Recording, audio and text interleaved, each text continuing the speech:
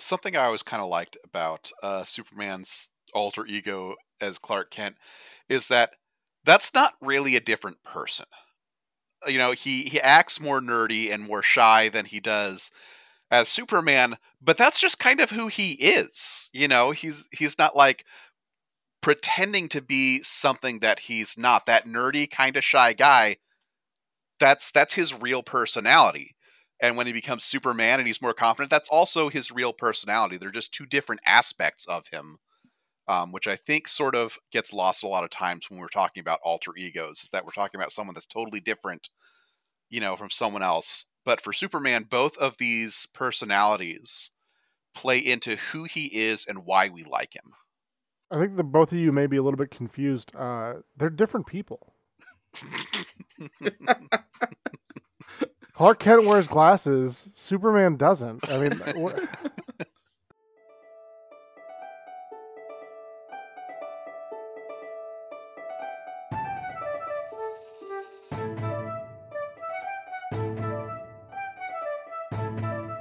Just a reminder, this is a spoiler-heavy podcast. Different series that require a spoiler warning will be in the description.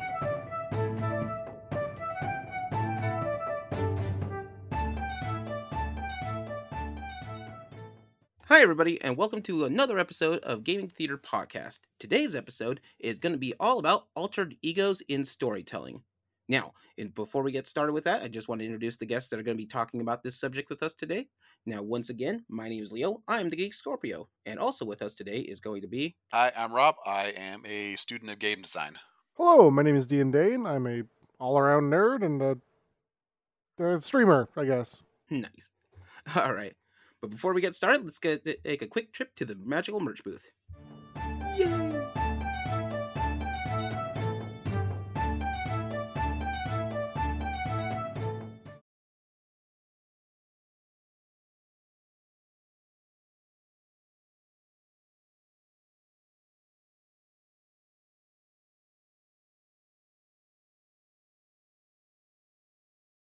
So we're here with Magical Merch Booth. Now that we're done with all of our stuff with Gem State Gaming Convention, I wanted to take a moment to thank everybody for Gem State Gaming Convention for letting us do so many live events there.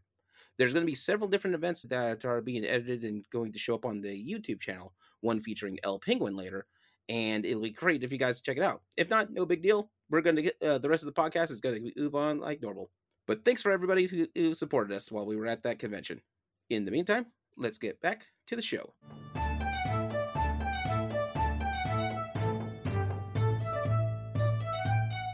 Okay, so today's episode is all about altered egos. Now, just to let everyone know where I came up with this, the subject matter came up because I started watching a new Superman show that came out for Adult Swim and Max recently. It's called My Adventures with Superman. The part that really got me interested into that show is the fact that most of the show takes place talking about Clark Kent, the altered ego of Superman. You start seeing the rare patterns of that in other shows with superheroes on it, because sometimes they'll forget that there's an alter ego for them. Superman by himself doesn't make the story. It's also his mild-mannered altered ego, Clark Kent. And people sometimes forget that part. So we're going to go over a couple of different major altered egos out there, and I figured we could start with Superman himself. Superman was created, two creators of Superman, Joel Schumacher and...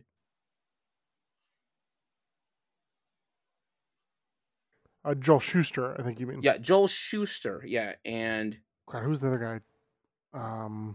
Jerry Siegel? Yes. Jerry Siegel and Joel Schuster created Superman, and they based it upon themselves because they were Jewish immigrants that came to the United States, and they were very, very mild-mannered looking. In fact, the original artwork that's done for Clark Kent is based on Joel Schuster, and they were like, well, what if we could be this strong guy, this popular guy, the guy who can do anything that out there? And that's sort of the short end of how Superman became spawned over that. Okay. Something I always kind of liked about Superman's alter ego as Clark Kent is that that's not really a different person. He acts more nerdy and more shy than he does as Superman, but that's just kind of who he is. He's not like pretending to be something that he's not, that nerdy, kind of shy guy. That's his real personality. And when he becomes Superman and he's more confident, that's also his real personality. They're just two different aspects of him, which I think sort of gets lost a lot of times when we're talking about alter egos, is that we're talking about someone that's totally different, from someone else. But for Superman, both of these personalities play into who he is and why we like him. I think that both of you may be a little bit confused. They're different people. Clark Kent wears glasses. Superman doesn't. I mean, no, I totally agree, though. It's very similar, right? With Clark Kent and Superman, you've got Batman and Bruce Wayne, and I think in the same way, right? One could argue that Bruce Wayne is not necessarily Bruce Wayne's like true persona, but I still do think it is a part of him, right? It is another facet of him, in a similar way to Clark Kent being a facet of who Superman is or who Kal-El is, whatever you want to call them. Yeah. It's part of his fascination for it, is that he is basically both people. Superman is just him with all the powers and the drive to try to see what's best in people. But Clark Kent also sees what's best in people and wants to help out where he can. If it wasn't for the fact that the cape makes him, separates these two people, he would probably just be doing it all on his own. So there's a fun little fact that I found during this research for it. So Warner Brothers, the company that is the parent company of both Max and DC, which is why they helped to make the original Superman movie back in the 70s. So apparently, as it turns out, one of the requirements for any live action actor to play Superman in a major motion picture is to wear the original 1970 costume that Christopher Reeve wore and see if they can portray Superman. The idea behind it is that because the costume is awful, it's in comparison to all the Superman costumes out there, it is not good. But if you can convince everybody in the room that you are this powerful being, this pillar of morality that is Superman, that's how you know that you got the job. And so everyone who's played that role, Christopher Reeve, I can't even think of his name. The guy he's the Witcher. Henry Cavill, and every major motion picture actor who's played Superman has at one point in time had to wear the same suit in order to prove that they can perform this character on it. And it's mainly because Christopher Reeve did such a good job portraying those two roles, Clark Kent and Superman, that they put this sort of thing on a pedestal for it. Interesting. So they have to do that because what happened during the screen test, they have the original one in the 70s, they had multiple people try out for the role of Superman. Christopher Reeve was just in the running for it, and they put him into the costume the first time, and the costume looked awful for him, and he looked like really thin in the suit for some reason, except Christopher Reeve understood how to change his personality to make it fit. So he's more bolsterous. His chest is higher out. He's speaking from the diaphragm because he has a background in musical theater. But also, if you ever get a chance to watch it, he was so nervous putting on that suit that the original screen test they have for him, his armpits are completely soaked through the entire suit. He's like, oh man, I hope I do a good job. But then, like a switch, all of a sudden you believe exactly that he is Superman. Yeah, no, not wrong. So whenever people talk about how there's like Clark wears glasses, Superman doesn't, there's actually a whole list of psychology behind the disguise that goes beyond that. It just looks simply put for just putting on glasses. All right. So here's the thing that once you hear about it, it's one of those you might not be able to unsee. Any character that's usually drawn, that's done as a villain or something untrustworthy of it, they usually, for some weird reason, have their hair parted to the left, including Clark Kent. But when Clark Kent's actually Superman, his hair is parted to the right, or it goes back. And it's one of those weird statistics in psychology that little change can change up a whole part of a whole image. He has glasses. He's more hunched over. He leans forward more. And he does all these little physical things. You do enough of them, and you can basically look like a whole another person. Yeah, I mean, I think people who think like, oh, I could absolutely see through that disguise, really don't understand how poorly our facial recognition abilities are as humans. Like, it's not as good as you think. So, case in point, this happened to me just yesterday. In fact, I worked with an artist on a game team for a year and a half. And we weren't like directly working with each other, but she was on my team. I'd see her most days of the week, and she had dyed hair. Like, half of her hair was dyed and the other half was not dyed. Mhm. Worked with her for a year and a half. And then, I hadn't worked with her now for, at this point, I think it's about 6 months. She walks into my retail job and she's not wearing a mask. The entire time I worked with her, she was wearing a mask. She's not wearing a mask now. She doesn't have to while she's in the retail store. Did not recognize her even a little bit, despite the fact that she had very distinguishing, like, I've never seen anyone in real life with that hairstyle and the hair dyed in the way that it was. Only person in my life I know that has half of her hair dyed and the other half not. Still, I had no clue who she was. And she walked up to me, "Oh, hey, how's it going? Sorry, do I know you? Yeah, we worked together for a year and a half. We did?" And then she tells me her name. Holy crap, I didn't recognize you without the mask on. And like, you think you're good at these things, but you're not. Something as simple as glasses, if you're not specifically looking for it, if you're not thinking, okay, here's my good friend Clark Kent, and he has told me he is Superman, and he is now appearing to me as Superman without the glasses, unless that happens, you're not going to recognize somebody right off the bat, and maybe not even after a while of looking at them. There's this edited scene from Superman 2, which it's one of those things that they removed it, but you wish it was put in there. And you'll watch Christopher Reeve switch between Clark Kent and Superman, and he gains something like 5 inches of height. It's just crazy. And then he switches back by putting the glasses on and hunching over. But yeah, there's totally a bunch of little things that they do to make that work for it. I forget if it's Henry Cavill or if it was Brandon Roth when they were doing Superman. One of the fun things they did just out of the blue is have the actor go out in dressed as Clark Kent and see if anybody recognizes him. They spent like a few hours in a restaurant. Not a single person knew who he was. Kind of similar along that vein, right? Where it's a pretty famous story at this point, but Dolly Parton entered a Dolly Parton lookalike contest and lost. Yeah.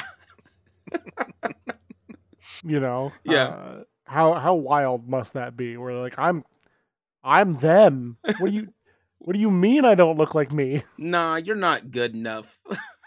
I remember reading a story, and this may or may not be true. I don't actually know, but Marilyn Monroe was like walking down the street with like a producer or somebody. I forget the exact person, and nobody was really reacting to her. And the producer was kind of confused, and she goes, "Would you like to see her? The other girl?" Sure. And basically all she does is change her body language. She just walks, more confidently, stands up a little bit taller, and just kind of, acts a little bit more sexy.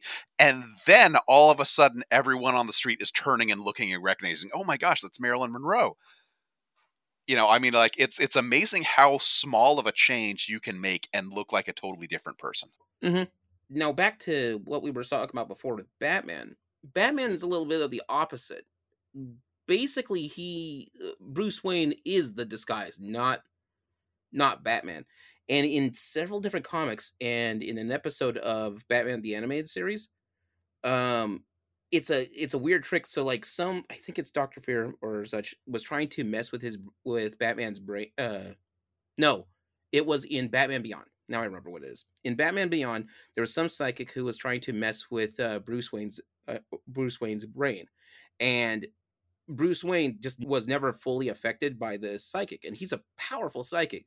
When Terry McGinnis asks him why he didn't affect him, he goes, "Well, yeah, he never really used my name." He goes, "Well, he just kept calling you Bruce Wayne the whole time." Uh-huh. You're Batman. You just think you're Batman. That's your name. You're Batman. But no, he is just Batman. That's how he perceives himself. Bruce Wayne is the alter ego, the thing that keeps him grounded, though. There's this super cool comic that I want to go get, and I've read it repeatedly, and it's called Divided We Fall. So just to get some backstory in this comic, this happened after another comic called Tower of Babel, which is a famous story where somebody breaks into the Bat computer and steals a set of files from Batman. Now, what they steal is a list of the weaknesses and ways to defeat every member of the Justice League. The reason why everyone's pissed at Batman is because it's their teammate who sets up this line of things that says, yeah, if in case everyone goes rogue, here's my list of how to put every single person down. It's kind of weird to have your friend like, yeah, I know how to take you down psychologically just in case, but we're cool with that $10 you owe me, right? But yeah, so he creates this. Now in Divided We Fall, he and Superman are having like this discussion about what to do with Batman, because Superman, all things considered, is cool with Batman knowing how to put him down, because one of his biggest fears, how powerful he is, that it'll take over and any number of things could get trashed in that wake. So having one guy who knows how to put him down for him is a safety measure. Now, at some point, and this is part of the story, there's apparently like some mystical thing that's running around that's been randomly granting people's wishes. But it's been randomly running around, scanning people's brains, finding out what they wish for, and then granting the wish. So it's just been on autopilot. So it happens to, at this point, reach out to Superman, and he's like, I really wish we didn't have dual lives. I could keep my identity and my superpowers heroes as two separate things. And what it does is that every member of the Justice League at the time, which had dual identities, so Superman, Batman, Green Lantern, which was Kyle Rayner at the time, and Plastic Man, who was in the league at this time, all had their bodies basically split into two people. Oh, and the Flash. So because of that wish, there's Batman as Batman and Bruce Wayne, the alter ego for it, as two completely different people. And this goes on for about a month, where they have to deal with the fact that they have two people, and they're like, well, since we can both be the superhero and the person, we'll just let them live out their lives until we can figure out a way to solve this. And it goes nuts because Bruce Wayne has all the pent-up rage and anger and fear that he's had for a lifetime from his parents dying, and nowhere to focus that into. And so like he ends up going in full vigilante mode, but he doesn't have the skills that Batman has, the years and years of dedication for that, and the nuance to be able to know, to have any of that scientific acumen. He's basically Batman without being a detective or a fighter, basically a crazed vigilante. Superman was split, so Clark Kent is basically running the news, just doing his reporter thing, and his heart sinks on the basis that whenever there's some kind of trouble, he doesn't have his abilities to help, and he can't really help as much as he used to. But then Superman, that is running around, because he's mostly his alien abilities and his Kryptonianness is so separated, he's completely oblivious to, unless a supervillain is taking somebody on, he's oblivious to what happens to people and doesn't really care. At some point, the only language he speaks is Kryptonian because he's so separated from everybody. The saddest one is Plastic Man, though. Plastic Man's origin is that he was a criminal that fell into another vat of chemicals, because that's what you do in the DC universe. Except he's reformed. When he is reformed, he uses his powers and everything just to be a hero. In the Justice League side, but he's also jokes around, he's kind of a clown and everything. The superhero version of him actually ends up distracted 9 times out of 10 because he has no focus and sort of pushing the buttons of every member of the league, because he's just basically a trickster at this point. However, the other guy is looking like he's a desperate addict trying his hardest not to fall back into his old ways. Because when he had the powers, he could be a superhero, and that was what was keeping him on the straight and narrow. He was driving himself insane through the comics, trying to keep himself from basically getting back to the thing that he's hooked to, which is crime. Yeah, I think kind of on that note, and particularly with Batman, is that's here's this episode or this issue that specifically deals with, alter egos, but for Batman, that's actually like a recurring problem, is that he's constantly losing himself in the Batman persona and ignoring the Bruce Wayne persona. But the Bruce Wayne persona is what keeps him grounded, what keeps him, human, and what keeps him morally right. When he starts to go all Batman, he starts to forget why he's doing this. He starts to forget the difference between right and wrong. And it's because he's just so obsessed with stopping crime, this becomes a recurring problem. I think that's the real reason he has the Bat Family, is to keep him from doing that. I think it was the major reason why Nightwing basically, or at the time Robin, Dick Grayson, just basically bailed on him. Because I know one of the big things is he doesn't want to be the guy. He doesn't want to follow exactly in Batman's footsteps on this. Yeah, I think in Batman Beyond, that was why Bruce Wayne ends up being alone in his old age, is because as Batman, he became so obsessed with the fight against crime that he pushed other people away. Because he was Batman, not Bruce Wayne.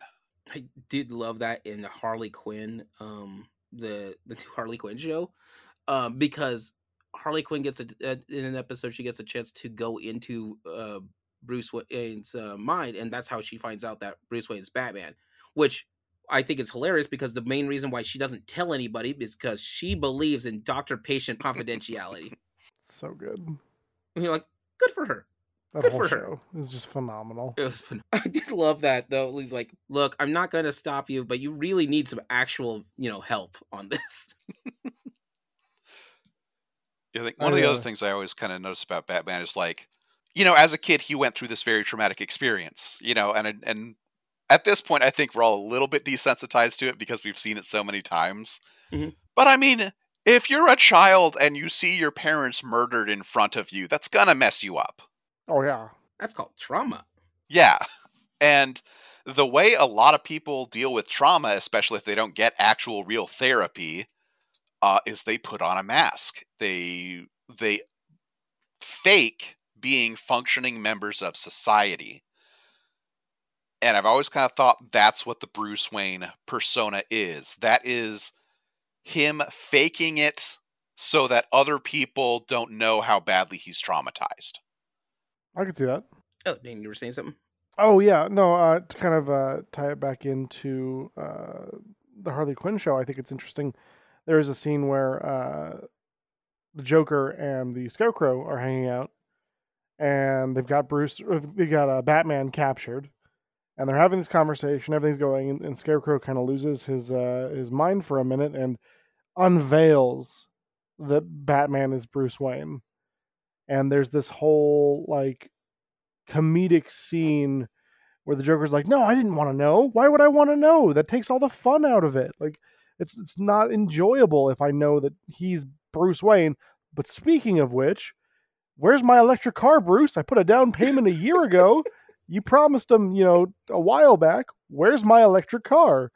And that scene really sticks out in terms of the whole alter ego thing to me, because that's a very good point, right? A lot of Bruce Wayne's or Batman, I guess, his enemies probably could find out who he is, hypothetically. But I do think that they kind of enjoy the air of mystery surrounding who is the Batman.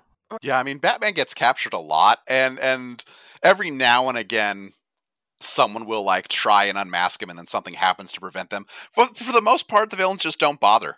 Mm-hmm. Oh, my favorite one is in the comics for when they introduced Hush as a villain.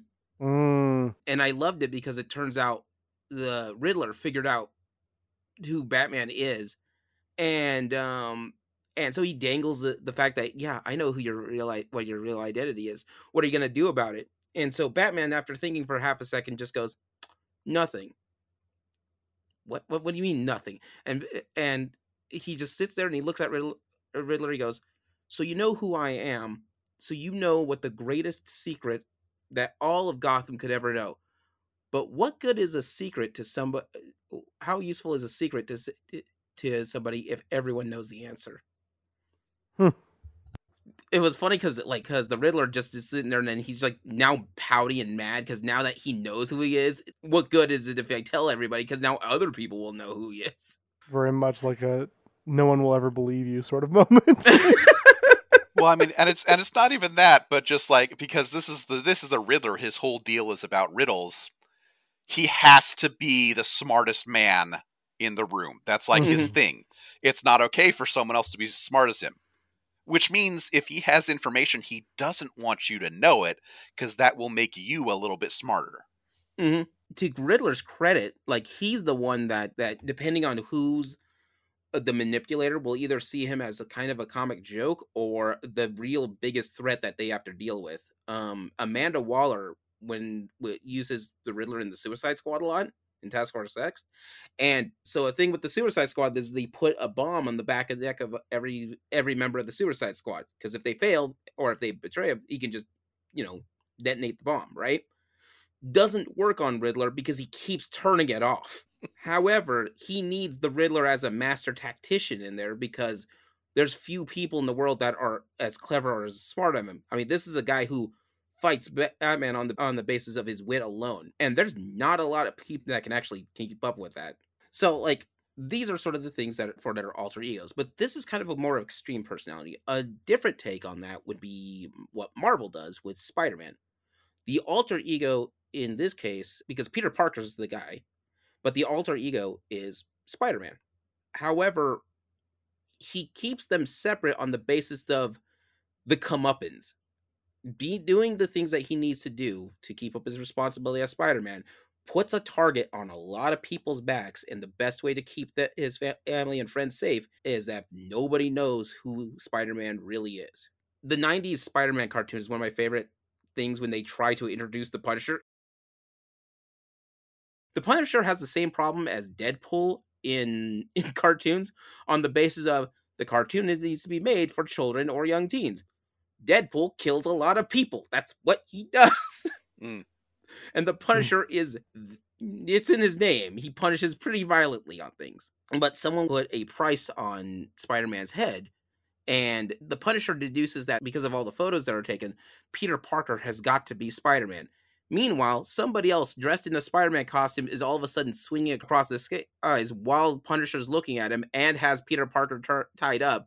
And Peter, just on instinct, turns around and just tells him, "Oh, look, there's Spider-Man. It must be me up there. Clearly, I'm up there right now." 90s Spider-Man from the cartoon is like the sassiest person. He is so sassy. And I learned the other day that the same voice actor who did Spider-Man voice acted Prince Charming in Cinderella 3, who is in Cinderella 3 is surprisingly hilarious. At some point, the king tells him, "You cannot leave this room. I forbid it. There's no way you're getting down these stairs." And he looks down the stairs, looks up, and goes, "Okay," and jumps out the window out of the 5th story building. Not even thinking about it, just goes. That is so extra. It's so well, yeah, amazing. because he's got spider webs that he can just swing from. He doesn't need to worry about that, right? Yeah, that's how Prince Charming works. Prince Charming, 100%. That's what happens when you did a voice actor role. They just sort of bleed all together. Rob Paulson is someone you do not want to mess with, being Raphael and Donatello and Yakko. And many others. And many others. But don't worry, his Achilles heel will be the Box Ghost. But yeah, so like a lot of those characters, especially in Marvel, their alter ego is just there as an alter ego. It's someone else. What is it? When Miles Morales got first introduced, the normal public doesn't even know there's a new Spider-Man. They just assume it's the same guy with a new costume. Would you consider Scott Summers a alter ego? Scott Summers is a weird one because he's just Cyclops the entire time. Yeah. X-Men have a different... So, here's the thing. With alter egos for the X-Men, the mutants, that's not the same treatment. That's more of a nom de plume.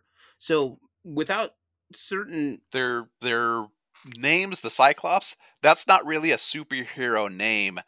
That's like a code name because they're really more like a Black Ops squad. Mm-hmm. That's, the only reason they don't call him by his real name is because they're on a mission. And we use code names for that. And call signs. Unless you're Jean Grey. Unless you're Jean Grey. What's their call sign? Jean Grey. Jean Grey. I mean, she had one before, obviously. But, yeah. But like, it was Marvel the 90s X-Men, they're like, Jean, watch out. We have Beast, Cyclops, Wolverine, which also go on that same name. Jubilee's call sign is Jubilee, but like we put the name together instead of separated because her name actually is Jubilee. Jubilationly, yeah. Uncrackable. Uncrackable. No one will figure that one out. There's a that's kind of like Danny Phantom. Mm. And his superhero name is Danny Phantom, and his real life name is Danny Fenton. Yep. And I just love it because in one of the movies, he gets found out by the public at large, and then is it Dash is the bully? I forget his name. Dash, yeah. So. And he's just like, Danny Fenturd is Danny Fantard? Like, it's this huge revelation when he changed like one syllable of his name. Unhackable.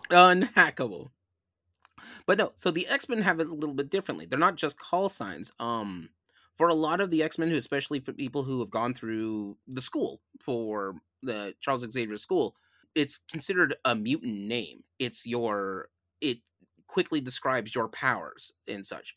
Beast can run up walls and do all these beast-like things, so he's the Beast. Instead of Hank McCoy. Scott Summers, because his eye beams will always center into one singular beam, is Cyclops. Wolverine gets a pass because somebody else gave him that name. But Skin, whose powers involves moving his skin, making it bigger. I still stand by my statement. Jubilee is just sort of, yeah, I can shoot sparkles, but also pretty lazy on this one, guys. Not as lazy as Jean Grey. Razzle Dazzle. No, Dazzler has been taken. That's true. If she was going by Dazzler then and not one of her other names, she's got 3 or 4. She's got a stockpile in the back. She do. She do. Kind of going back, because I feel like we didn't really get a chance to discuss it with Spider-Man and Peter Parker. Because a big recurring problem for him is sort of that, like, work-life balance. Is he really struggles in his Peter Parker persona to do the things that he needs to do because he spends so much of his time and energy in his Spider-Man persona dealing with criminals. And so he's constantly late to stuff. He struggles to keep up with his schoolwork. He struggles to spend time with his friends and his family because he's all the time off doing the Spider-Man thing. Because, of course, he's got that whole, great power, great responsibility motto. Yeah. And there's sort of this, because I have the Spider-Man powers, I have to be out there stopping the crime. What is it? He had to take an extra class for when he graduated high school because he missed it from being Spider-Man. I know he missed being married to Mary Jane. He was late to his own wedding because of being Spider-Man. And I think he had to spend like an extra year or 2 in college because his grades fell. Oh, yeah. I mean, that doesn't surprise me at all. And that's for a lot of alter egos, that's not something they bring up. They occasionally bring it up, there's usually here's an episode dedicated to the idea that they struggle with managing their time. And then it's never brought up again. But for Peter Parker, this is kind of like a realistic take. No, this happens all the time. And it's not a problem that's going to go away. Yeah. Give credit to Stan Lee. When he creates his characters, he wants to give them a problem. He explores that.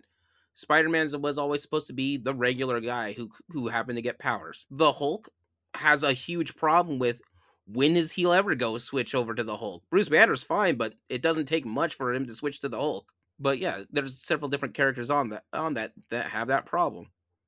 Wolverine doesn't. Wolverine is just Wolverine. Yeah, well, because I mean that's the other thing with the X-Men too, is that they're not really superheroes in the traditional sense. They're at a school, they have here's their lives scheduled for them, and then they go on a mission because they're assigned to it. There's someone organizing all that stuff for them. Are they going to be late to class? Nope. Gotta pass because this class is here.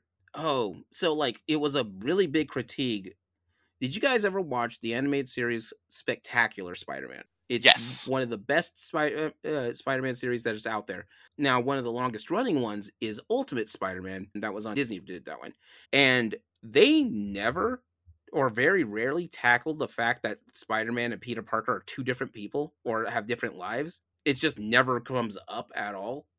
And kind of is a detriment to the series because a lot of people, the Ultimate Spider-Man, even though it ran longer, didn't have to deal with half the problems that Peter Parker normally does. And so you kind of miss on what made Peter Parker, the storyline for Spider-Man, good, is because like one of the issues that he has to deal with is keeping up with his regular personality life. Meanwhile, in Spectacular Spider-Man, in that series, they explored with that tone so well. Like I loved it because for a long time, one of the girlfriends that he had in there was Liz Allen, which is just like Mary Jane Watson's in the school. Gwen Stacy's there as well, and so these are his most two common love interests in the main storyline.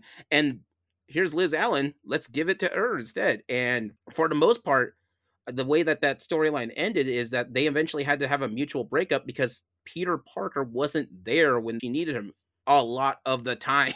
Mm-hmm. And Peter couldn't in good conscience tell her that he's Spider-Man because even though he probably should have, but the second he does, if anybody finds out, there's a target on Liz, and that's something that he doesn't want to deal with. I find it interesting in kind of a similar vein. The most recent live-action She-Hulk show really deals with like, can a superhero be more than just their superhero name, right? And it does sort of examine similar ideas that you've mentioned with Peter Parker about, dating and what that looks like when you're a superhero and you have to be, you're working a 9-to-5 day job, but then you also keep getting drawn into these like crazy fights out there. Mm-hmm. What does that mean for you when all you want to do is, in this case, be a lawyer? Yeah. But like watching your own personal life kind of suffer because of it is difficult. Truth be told, Daredevil is probably the one that just is all about that life because he does the superhero thing. Once he busts them, now he's doing the lawyer thing, trying to prosecute everybody else that he's busting. Out of everybody, he's probably the most efficient of them all. Feels like it would be a conflict of interest. Oh, it absolutely is, yes. Well, he's a defender, not a prosecutor. He just presents all the evidence. If you happen to find it, here's some evidence right here. I gotta go. But yeah, so you take into effect on that. Now, one that I want to discuss a little bit about is a concept in pro wrestling called kayfabe. Kayfabe is where you embody your persona. Now, in the modern era that we have right now, there's this whole thing of kayfabe is mostly dead. Is what the moniker is, because people didn't have to live out those kind of lifestyles. But back in like the 80s and the 90s, it was, if this is what your character does, this is how you live your life to do that.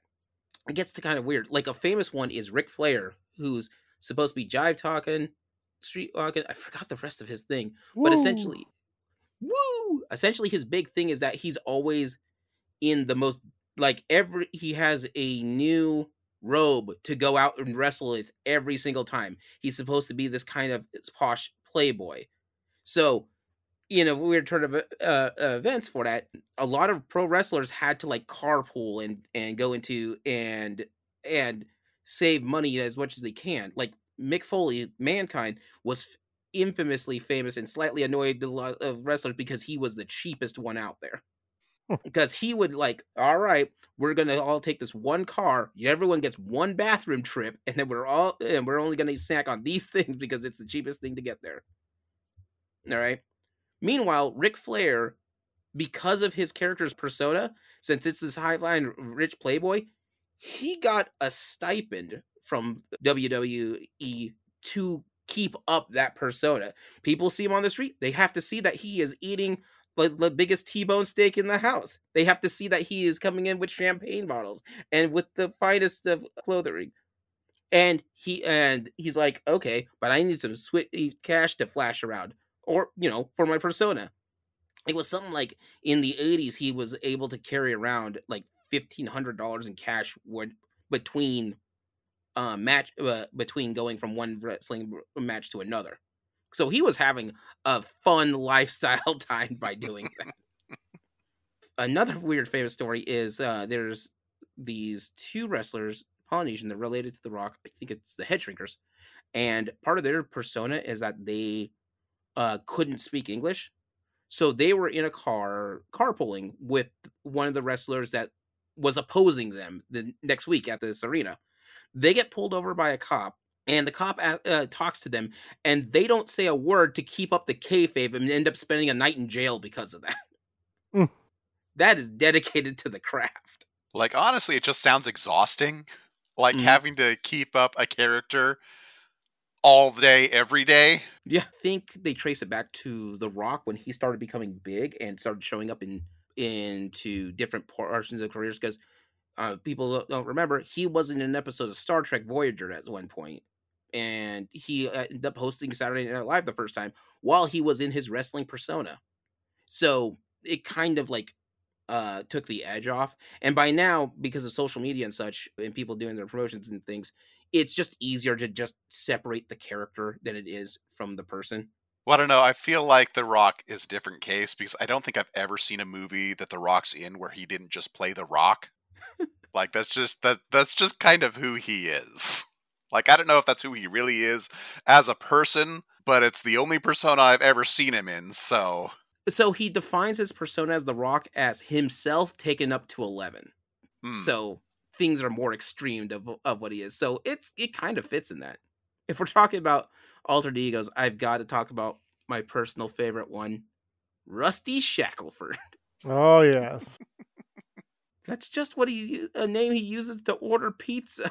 Turns out Rusty Shackelford also is apparently a real person. I think one of my favorite... I'm pretty sure this is a scene, or I dreamed it. Either way, it's hilarious.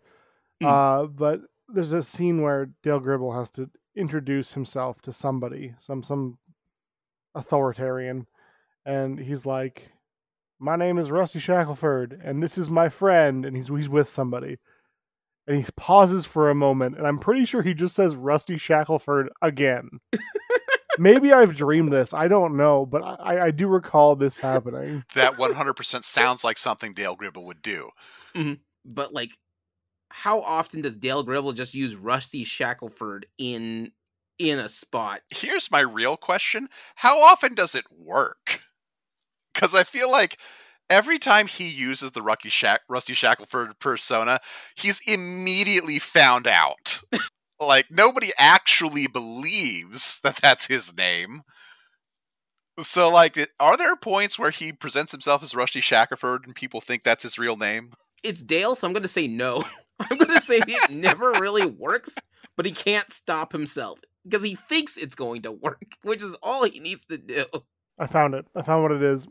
This may not be the exact one that I was thinking of, but there's a scene where he's in trouble with the law, and he's like, "I'm Mr. Shackelford's attorney, Rusty Shackelford. I'd like to plead innocent by reason of insanity." This may not be 100% what I was thinking of, but it's close enough. Like, yeah. It's definitely like, if everyone did know that Clark Kent was Superman when he put on the glasses, it would be the equivalent of Rusty Shackelford, because I don't know that I can think of a time where it works ever. Like, Hank has a better track record with Mr. Big. Yeah. And Mr. Big is, "I'm Hank Hill. I'm Mr. Big." It's slightly Mr. different. Big. I'm Mr. Big. Oh, that does remind me of this thing that was popping around. It was like, and this is in the writer's room of the Superman writer's room, that there was like this joke of, no, every criminal in Metropolis knows that Superman and Clark Kent are the same people, but Clark Kent has to have a 9-to-5 job, so that's when you do your crime. You do it when it's less likely he's going to get out of work. That, you know what? That's brilliant. I kind of remember, I think there was a Saturday Night Live sketch where basically everybody at the Daily Planet knows that Clark Kent is Superman, but essentially they all decide not to bug him about it because as Superman, he keeps saving the world. And so they just, like, you know, sort of collectively agree not to out him. But he's just really, really bad at it. Like, in one of his articles, he writes something about, "Not that I'm Superman," and then a couple sentences later, "Because I'm Superman. Oh wait, oh crap, oh no, I wasn't supposed to say that." He wrote that out and didn't delete it. Oh, so a funny part of the alter ego that doesn't come up a lot, but should, is Darkwing Duck and Gizmo Duck, and I like the way they sort of changed it up in the reboot for Ducktales. And so the way it works out is Darkwing Duck is his real personality is Drake Mallard, but in the original cartoon, like, he doesn't have a 9 to 5 job or anything. He's just Darkwing. I was always really confused about that as a kid, because I was wondering, like, what's his day job? All the superheroes I know have like a day job for their secret identity, and he just doesn't. And I didn't understand why they even bothered. So apparently, I had to do some digging and research. His day job is working as a superhero for Shush, that government organization that needs him to do jobs once in a while. And, any money he has, he just blows it immediately at making, because Darkwing's big thing is his ego is unchecked. Mm. So it's kind of weird because it all has to go back to his first episode. Like, he was just some crazy guy running around with a big ego, busting little criminals here and there, but not really doing much until he deals with Taurus Bulba, which is an actual supervillain. And since he puts down Taurus Bulba, who is at the time the second highest agent that Fowl has ever had, number 1 Steel Peak. And so, like, he does his job, he does these things, but he has to come back to his old persona of Drake Mallard because he has a kid. Actually, yeah, now that's something else that really confused me as a kid. Darkwing Duck has a secret identity as Drake Mallard. Gosselin doesn't. Gosselin is constantly there at his side while fighting crime, just as herself. Same thing with his official sidekick, Launchpad McQuack. Launchpad does not have a secret identity. That's just who he is. That's his normal dress attire. Constantly hanging out with both Darkwing and Drake Mallard. Doesn't bother with secret identity in any way, shape, or form. So I can't explain Goslin. I can't explain Launchpad McQuack. Been on adventures with Scrooge McDuck. Oh, he's just the guy who does this. That's just what he does. But in the reboot, they have Gizmo Duck, who people just keep accidentally figuring out who he is because he's bad at keeping that secret identity. Like, his mom figures it out, and he's like, "Mom, when did you know?" First off, you are in a giant metallic suit. Secondly, you sound like my son. Third, I'm a detective that you're living with. I'm going to figure this out. There's one episode Webby figures out that he's Gizmo Duck, and he takes out this big list that he's been keeping track of people who know that he's Gizmo Duck, and that is 2 pages long. He's trying his best, but he's not good at it. I actually kind of remember an issue of Spider-Man where that was a problem. Like, he's sitting there with Mary Jane, and she's made up a list of everyone that knows his secret identity, and it's like 2 pages long. Yeah, sometimes this stuff just sort of happens. The only other weird example of an alter ego being played into the storyline is that I can think of is in Fallout 4, the Silver Shroud. In video games, you normally don't have to deal with an alter ego because who cares? You're playing Spider-Man to play Spider-Man, Peter Parker's there as the storyline. What is the old NES Superman game? You play as Clark Kent for all of 4 minutes until you find a phone booth to change it to Superman, and then you're done. Also had a weird thing in there where if you lose too much health, you turn back into Clark Kent. I don't understand how this game mechanic works out. The NES game for Superman is messy. Side note, every game with Superman in it is messy. And he's got the attribution of having one of the worst games ever made, Superman 64. Yeah, I mean, you really got to try for that kind of title. But, yeah. It's no one got out of the tutorial. That's not a good thing. Yeah, I really liked the Fallout. I kind of forgot about that. Because honestly, I never considered that to be an alter ego when I was playing it.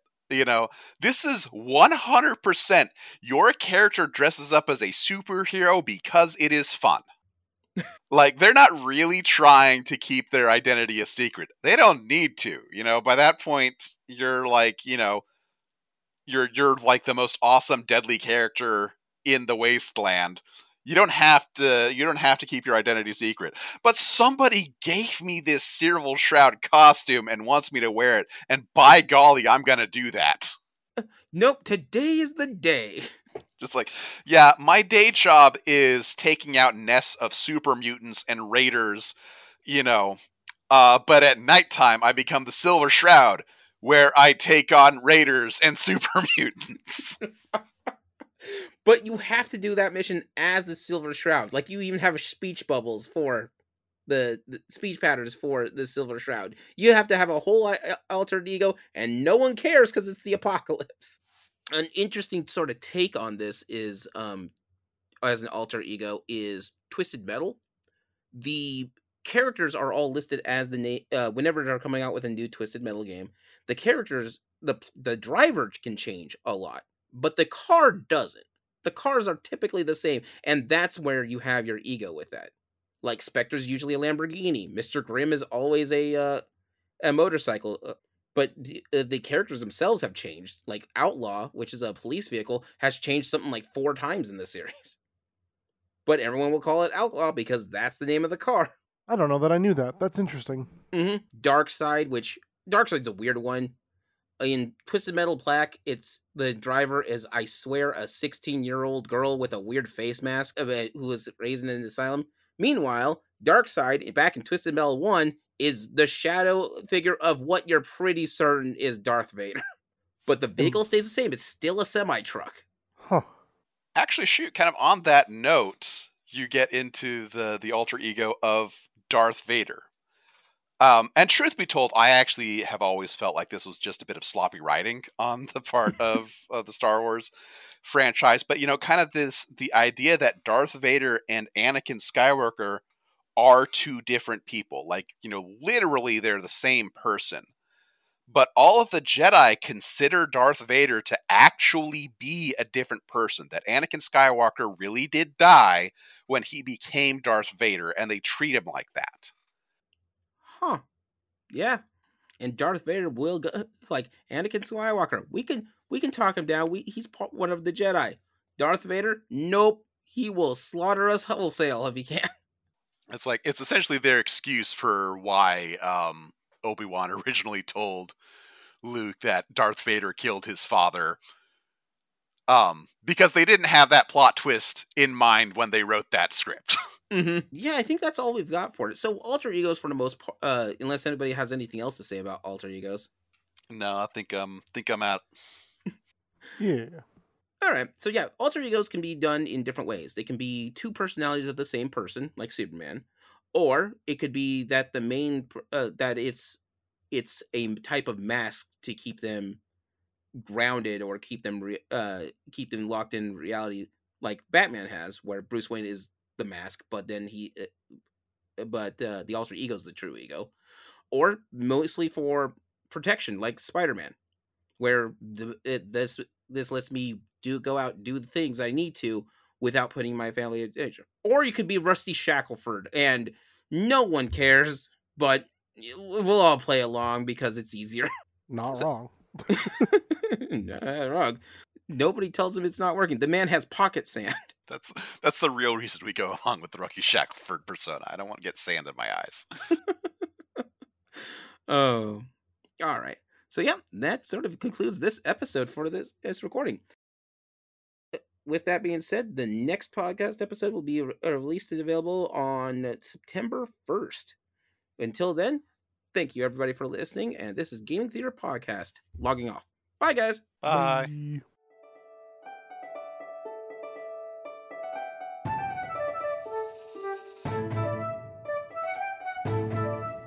Gaming Theater Podcast is hosted, created, produced, and edited by Leo Garcia, the Geek Scorpio. Our music is A Drinking Game. Stock media provided by Stormwave Audio /Pond5. Our cover art is by Adam Parker. You can find him at ParkerGFX on Twitter.